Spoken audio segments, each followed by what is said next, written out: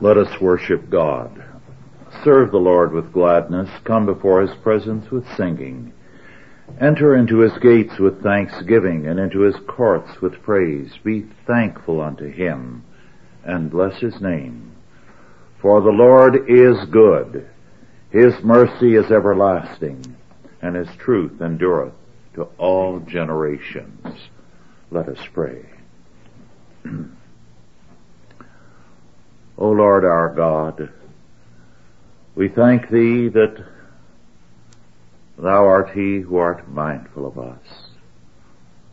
That as we come to thee, we have the assurance that there is nothing too great nor too small for thee. We come, therefore, to cast our every care upon thee, knowing thou carest for us.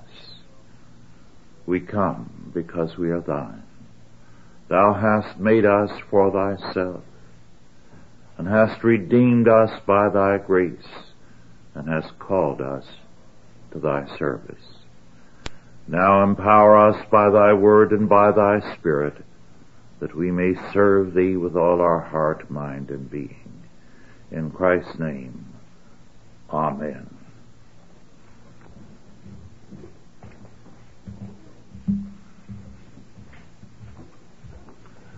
Our scripture this morning is Exodus 2:11 through 22. Moses as the man of justice.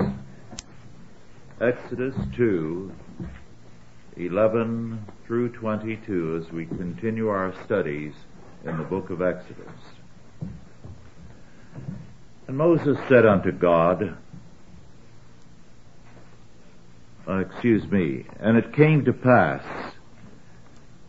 in those days, when Moses was grown, that he went out unto his brethren, and looked on their burdens, and he spied an Egyptian smiting an Hebrew, one of his brethren. And he looked this way and that way, and when he saw there was no man, he slew the Egyptian, and hid him in the sand. And when he went out the second day, behold, 2 men of the Hebrews strove together, and he said to him that did the wrong, Wherefore smitest thou thy fellow? And he said, Who made thee a prince and a judge over us? Intendest thou to kill me as thou killest the Egyptian? And Moses feared and said, Surely this thing is known. Now when Pharaoh heard this thing, he sought to slay Moses. But Moses fled from the face of Pharaoh and dwelt in the land of Midian, and he sat down by a well. Now the priest of Midian had 7 daughters, and they came and drew water and filled the troughs to water their father's flock. And the shepherds came and drove them away, but Moses stood up and helped them and watered their flock. And when they came to Reuel their father, he said, How is it that ye are come so soon today?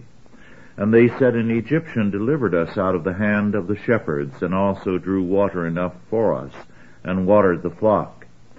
And he said unto his daughters, And where is he? Why is it that ye have left the man? Call him, that he may eat bread. And Moses was content to dwell with the man, and he gave Moses Zipporah his daughter.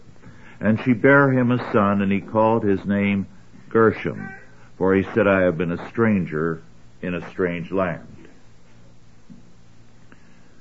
We are now told that Moses, when he was grown, or literally, when he became great, very important in stature within the Egyptian empire, went out unto his brethren and looked on their burdens. The meaning is that he separated himself from the palace to identify himself with his people, the Hebrews. This is stressed in Hebrews 11:24-26, where we read, By faith Moses, when he was come to years, refused to be called the son of Pharaoh's daughter, choosing rather to suffer affliction with the people of God than to enjoy the pleasures of sin for a season, esteeming the reproach of Christ greater riches than the treasures in Egypt, for he had respect unto the recompense of the reward. Now we must not sentimentalize this text. Moses did not choose his natural mother over his adopting mother. He may well have retained to his death a strong regard and love for both of them. The choice, however, was not between mother here and mother there, adopting and natural mother, but it was a religious choice. This is what we are plainly told. He identified himself with the covenant people of God. The pleasures of sin, of which Hebrews speaks, is a phrase that does not refer to a variety of actions, but rather contrasts a covenant life in God as against a covenant-breaking life lived in terms of his own will, his own law, as a supposedly autonomous man. Because he was, in a real sense, neither Hebrew nor Egyptian, he'd been separated from both. By birth a Hebrew, but not growing up with them. By upbringing an Egyptian, and yet knowing he was not one of them. Moses apparently had looked at that situation, had studied both faiths, the faith of Egypt and the faith of Israel. He thus saw his roots, not in terms of being of the same blood as the Hebrews, but in terms of the covenant God and a covenant people. We are told he also clearly understood the messianic goal and kingdom which were in process, as well as apparently the atonement, that is, the reproach of Christ. Thus Moses, by his upbringing, was both of Israel and of Egypt, and yet he was alien to both. By leaving the palace to live apart from Pharaoh's men, Moses now isolated himself from the Egyptians without breaking with them in any dramatic form. Now an incident occurred that was going to separate him forever from both Israel and Egypt. He was never to be a part of both. He was separated to God, and to his dying day he had problems with Israel. He saw an Egyptian, probably an overseer, beating a Hebrew, and the kind of beating that was commonplace was murderous. Thousands and even hundreds of thousands would die on the projects of the pharaohs, building cities or building pyramids. In anger, Moses intervened, and in the struggle he killed the Egyptian. He hid the body then in the sand. Apparently the only eyewitness was the Hebrew.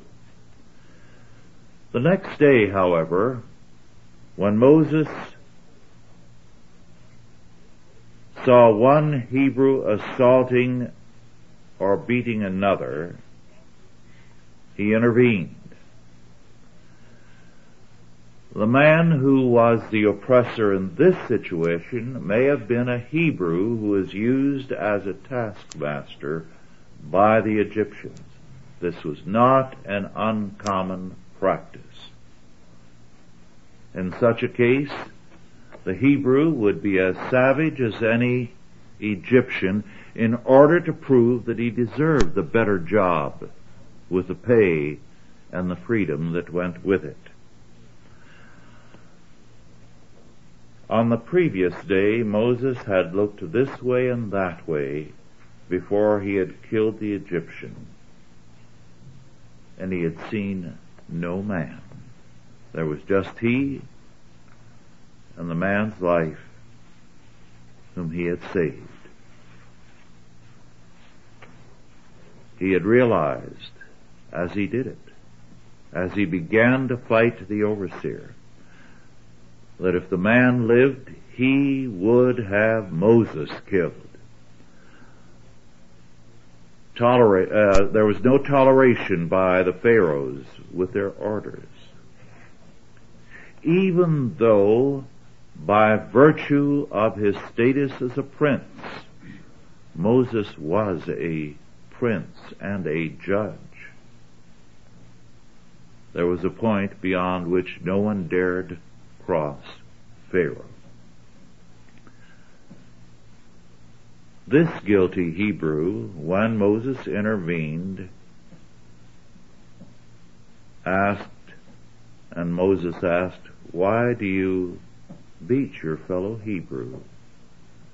Turned insolently to Moses to ask two questions, which were really accusations. First, who made thee a prince and a judge over us? You may be a prince and judge with the Egyptians, but not with us. In other words, as far as we're concerned, you're an outsider. And second, are you going to kill me as you killed the Egyptian? Two things were at once apparent. First, by virtue of being the son of Pharaoh's daughter, Moses was in fact a prince judge. But the Hebrew denied that Moses is acceptable to the Hebrews as a prince judge. He is to them a foreigner, he says. And second, Moses' killing of the Egyptian is known to this man, and the Hebrews were not viewing it favorably. Had the popular reaction been strongly favorable to Moses, the man would not so readily have shown contempt for Moses. He would have known that when he went home, because he dwelt among the Hebrews, there would have been possibly reprisals. But he knew that Moses was now rejected by both Egypt and Israel. He was an outsider to both. In Stephen's words in the book of Acts, when he preached his last sermon before he was executed, we have another account of this episode, and we read, "And Moses was learned in all the wisdom of the Egyptians, and was mighty in words and in deeds. And when he was full 40 years old, it came into his heart to visit his brethren, the children of Israel. And seeing one of them suffer wrong, he defended him, and avenged him that was oppressed, and smote the Egyptian. For he supposed that his brethren would have understood how that God by his hand would deliver them. But they understood not.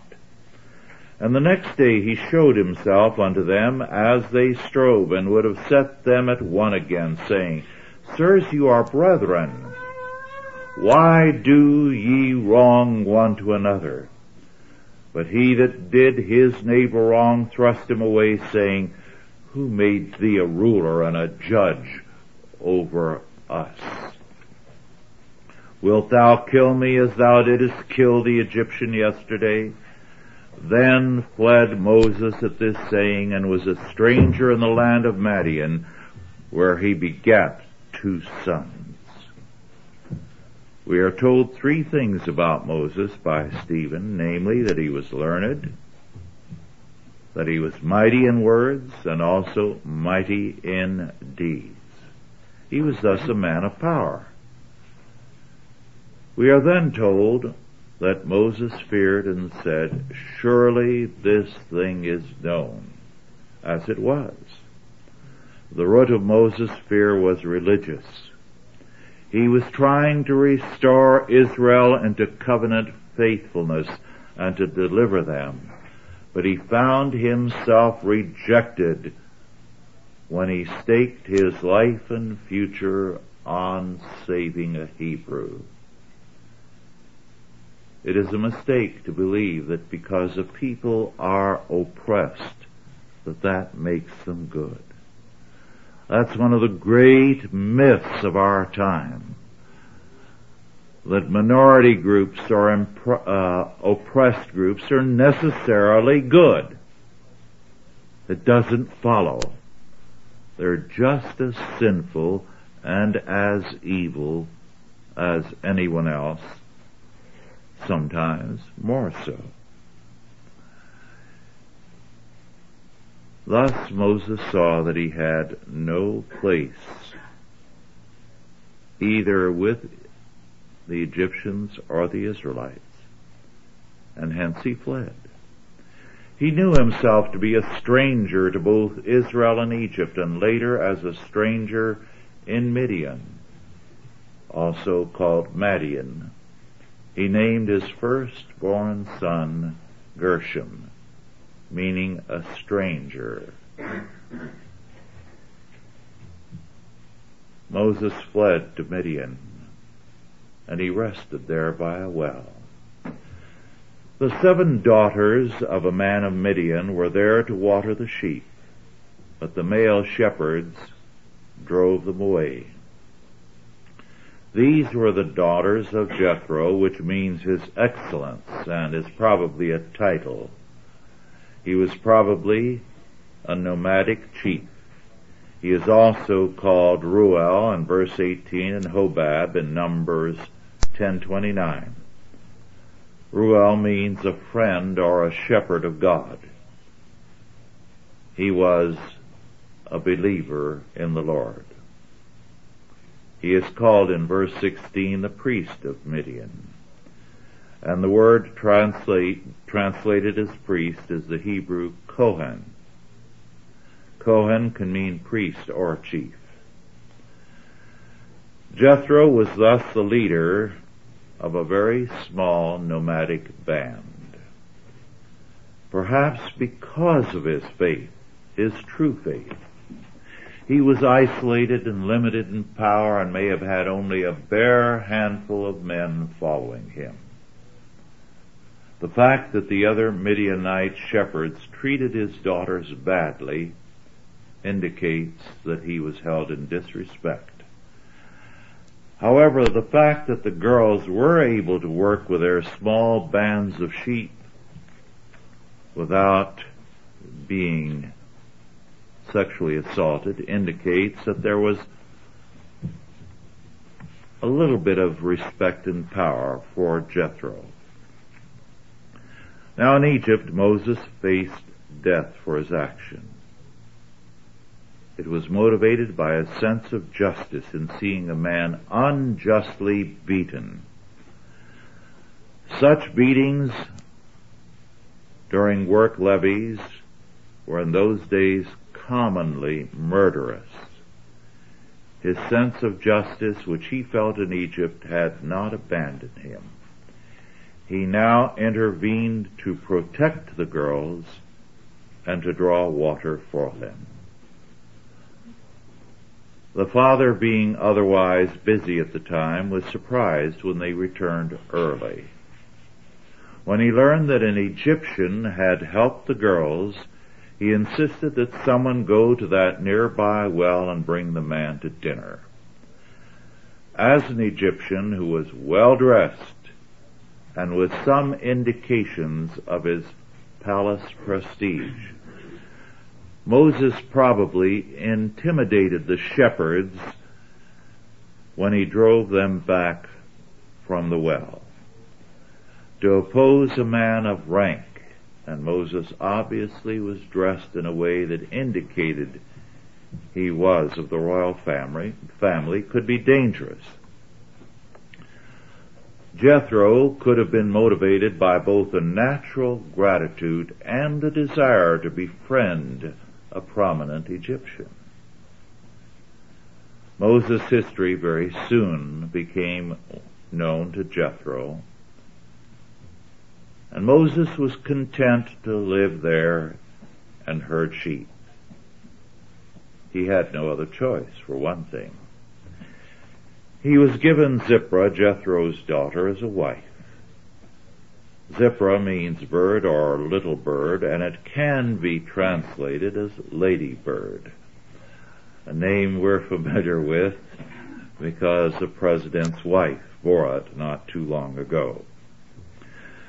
The child Gershom, also sometimes Gershon, is of interest in a double sense.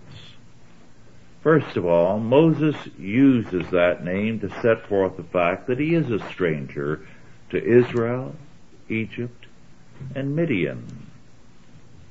The name indicates his sense of isolation, his loneliness. Then second, the name can also be seen as an affirmation of faith. In Genesis 46:11, we are told that Levi's firstborn son was named Gershon. Moses was harking back to his roots. Like Levi, he is the head of a great beginning. And against all hope, he uses the name to invite a comparison of himself with Levi. That even as Levi was a great beginning, so too was Gershon. Midian was an area outside the main lines of trade and communication. It was a backwater in those days, back country, and thus a safe hiding place, especially with an obscure leader of a small band of nomadic sheep herders. Moses was now a sheep herder. He had once been a prince and a judge. A prince always had legal powers.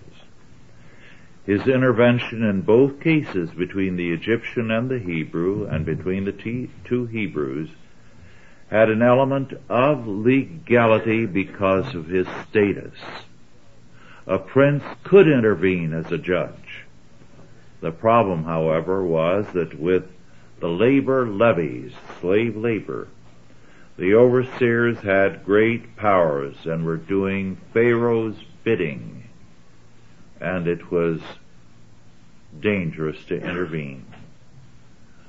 Whatever the cause of justice Moses might have pled, the fact remained that he had intervened in Pharaoh's key area, the royal construction projects and his labor levies.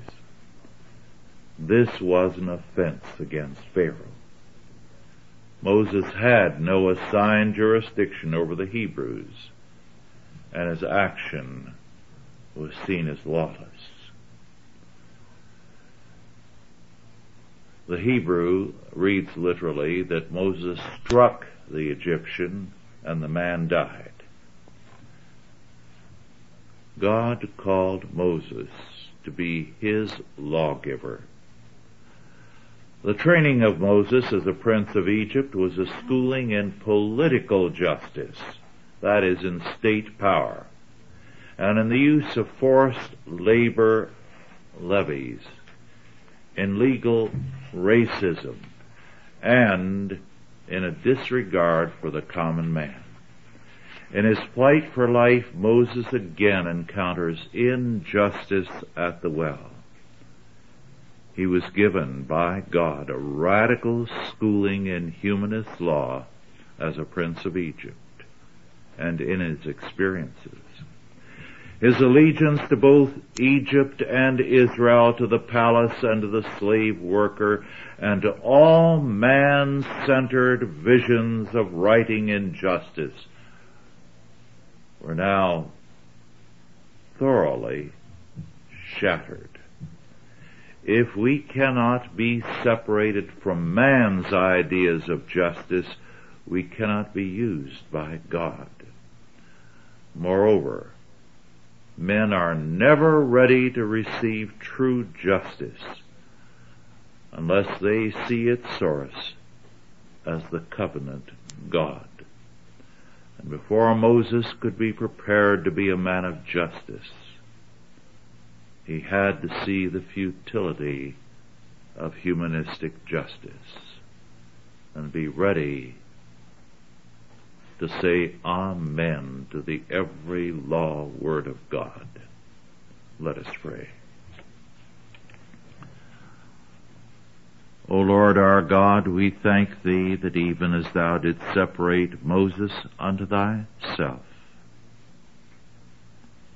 so too Thou dost separate us to Thyself by separating us from the things of men. Give us grace to grow in terms of Thy leading and mercy, and become more than conquerors in Christ our Lord. In His name we pray. Amen. Are there any questions now about our lesson?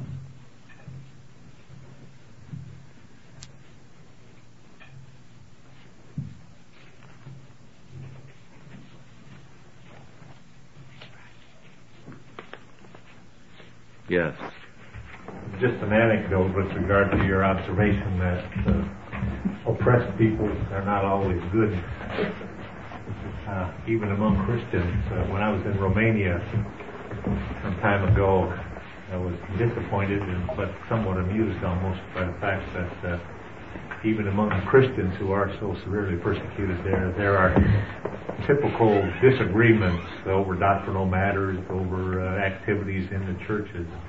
Two men, one leader of a Baptist church and one leader in a Pentecostal church, couldn't get along with one another, even in their situation. It is a part of the romantic movement that people who are oppressed or are minorities must necessarily be good. And as a result, all the sympathy nowadays is with the underdog, not with God's justice. Yes, any other questions? As you were talking about Moses and how he was a stranger, I was thinking of Joseph and what God did to Joseph. Is there a parallel there? Yes, a very, very good point, because that's a pattern throughout the Bible. Both Abraham and Isaac and Jacob and Joseph were each in their turn brought to a point of separation, a point of being compelled by very trying and painful experiences to see the difference between God's way and man's way. And you can go on through the Bible, and in some cases, especially Jeremiah, the schooling is very, very hard and painful. And we must remember the schooling is not only for now, it's for eternity. So we learn a great many things in this world the hard way, because through endless time, those lessons are going to be used by us for the glory of God. Any other questions or comments?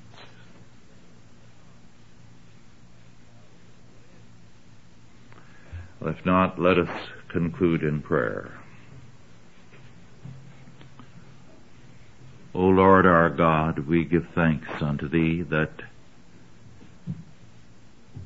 even as Thou, through all the painful trials and experiences, led Moses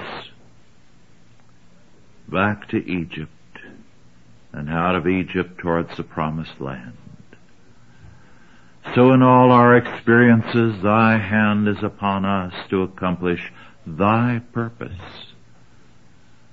And Thy ways, although often hard and painful for us, are altogether good, altogether righteous, altogether holy. Give us grace to receive them from Thy hand, and to know that Thy purpose for us is altogether wonderful. And now go in peace. God the Father, God the Son, and God the Holy Ghost bless you and keep you, guide and protect you, this day and always. Amen.